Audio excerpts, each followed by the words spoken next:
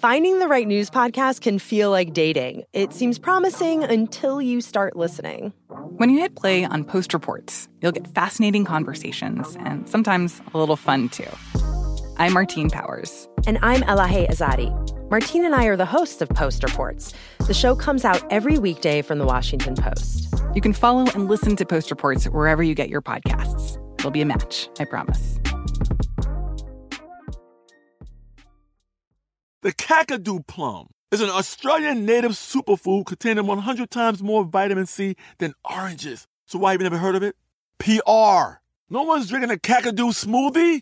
I'm JB Smoove, and that was a full episode of my new podcast, Straightforward, inspired by guaranteed straightforward pricing from AT&T Fiber. Get what you want without the complicated. AT&T Fiber, live like a gigillionaire. Available wherever you get your podcasts. Limited availability in select areas. Visit AT&T.com/hypergig for details. Looking to step up your Mother's Day flowers? The Home Depot has an idea. Let Mom's green thumb do some digging with colorful flowers, pots, and premium soils to bring out the most in her patios, walkways, and gardens. Right now, get Vigoro potting soil, just $8.97 for strong, healthy, vibrant plants indoors and outside. Shop our wide selection online and pick up your order in-store and give Mom the gift of a beautiful garden. Get Vigoro potting soil, just $8.97 at the Home Depot. How doers get more done. When you buy Kroger brand products, you feel like you're winning. That's because they offer proven quality at lower than low prices. In fact, we guarantee that you and your family will love how Kroger brand products taste, or you get your money back. So next time you're shopping for the family, look for delicious Kroger brand products, because they'll make you all feel like you're winning. Shop now, in-store, or online. Kroger, fresh for everyone. This Day in History class is a production of iHeartRadio.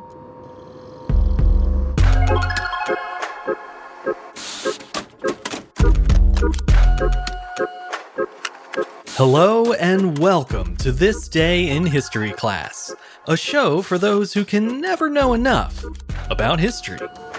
I'm Gabe Luzier, and in this episode, we're talking about a whimsical milestone in communications history, the day when singing telegrams took center stage.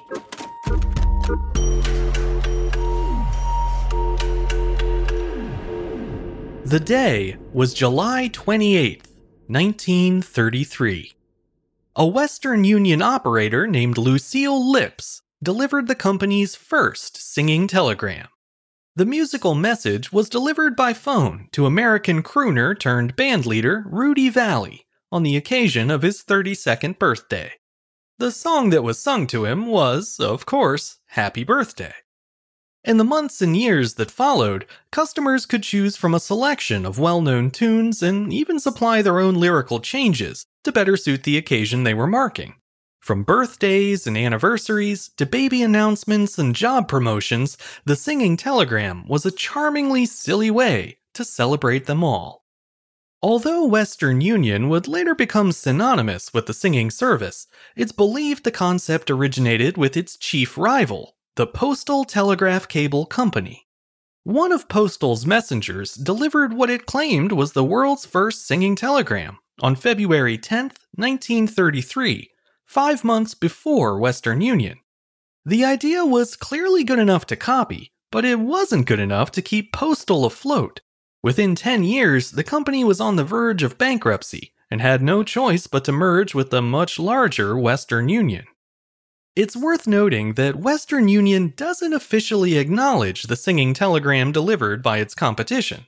According to the company, the idea of setting telegrams to song came from its own public relations director, George P. Oslin.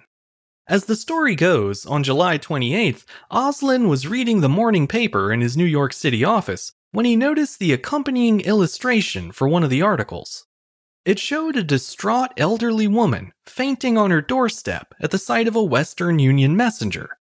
The caption read, quote, "The U.S. government regrets to inform you." The comic played into the public perception of telegrams at the time. In the midst of the Great Depression, few people could afford to send the costly little messages, and those that could were careful to do so only when truly necessary. After all, as the newspaper drawing implied, most people only sent telegrams to deliver bad news.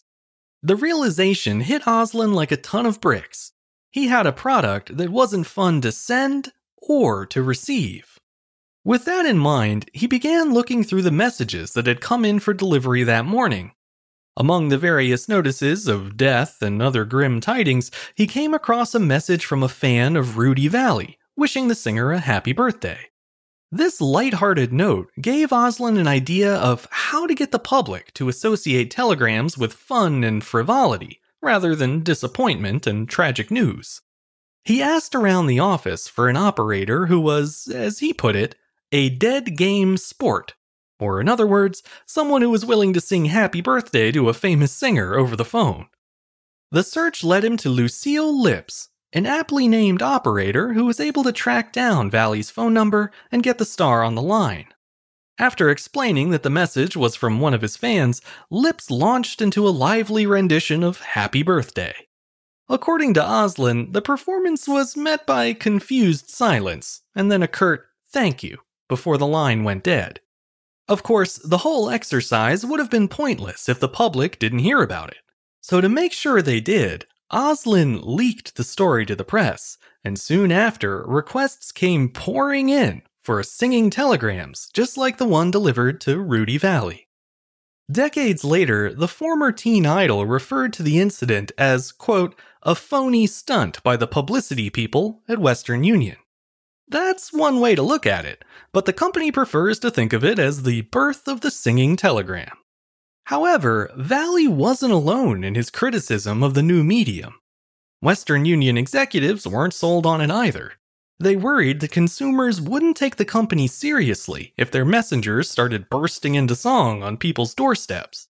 Nonetheless, singing telegrams were offered on a trial basis due to the public's enthusiastic response to the idea. Sales were strong, particularly around holidays and especially around Valentine's Day.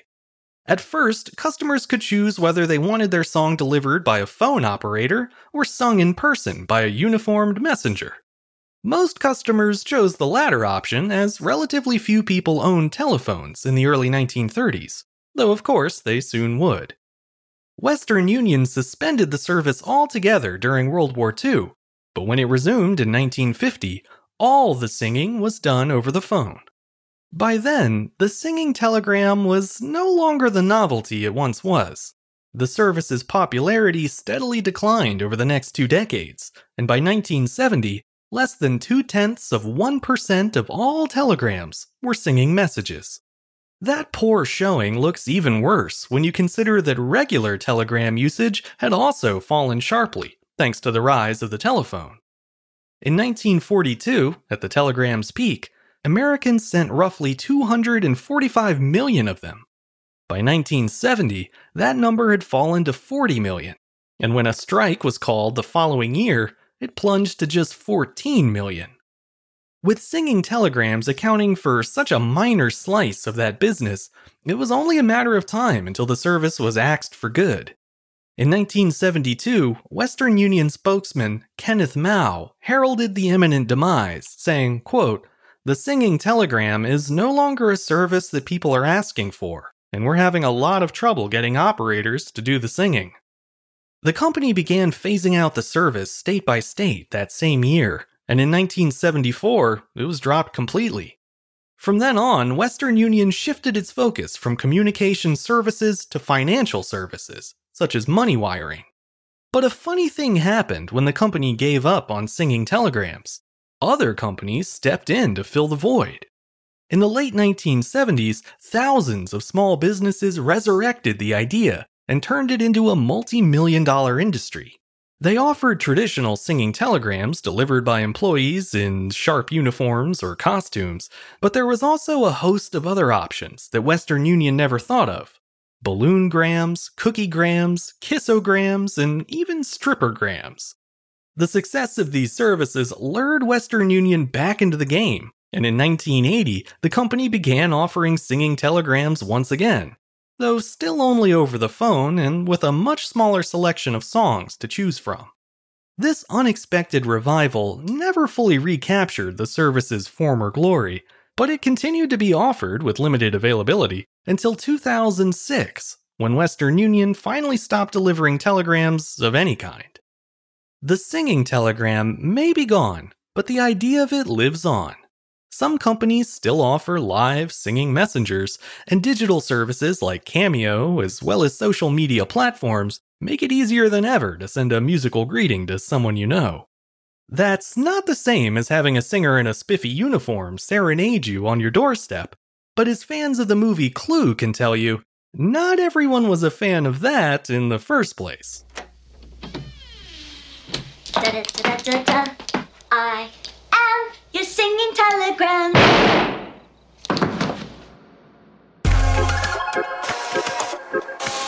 I'm Gabe Luzier, and hopefully you now know a little more about history today than you did yesterday. You can learn even more about history by following us on Twitter, Facebook, and Instagram at TDIHC Show. You can also rate and review the show on Apple Podcasts, or you can write to me directly at thisday@iheartmedia.com. Thanks to Chandler Mays for producing the show, and thank you for listening. I'll see you back here again tomorrow for another day in history class.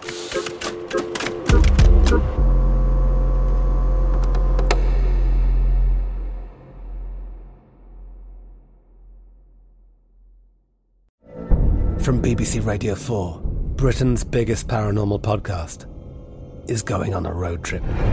I thought in that moment, oh my God, we've summoned something from this board.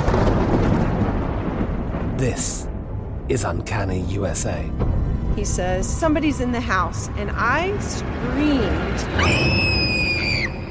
Listen to Uncanny USA wherever you get your BBC podcasts, if you dare.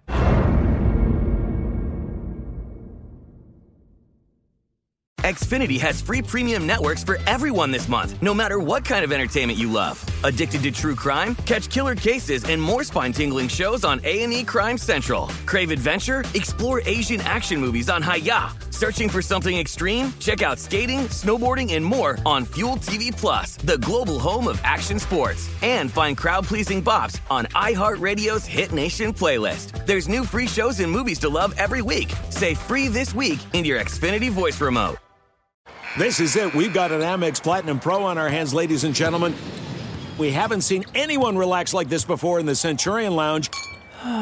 Is he connecting to complimentary Wi-Fi? Oh, my! Look at that! He is! And you will not believe where he's going next. The Amex dedicated card member entrance for the win! Unbelievable! When you get travel perks with Amex Platinum, you're part of the action. That's the powerful backing of American Express. Terms apply. Learn more at americanexpress.com/withAmex. I'm so excited to tell you JCPenney and country music singer-songwriter Walker Hayes are partnering together on a new limited-time men's collection for the everyday guy.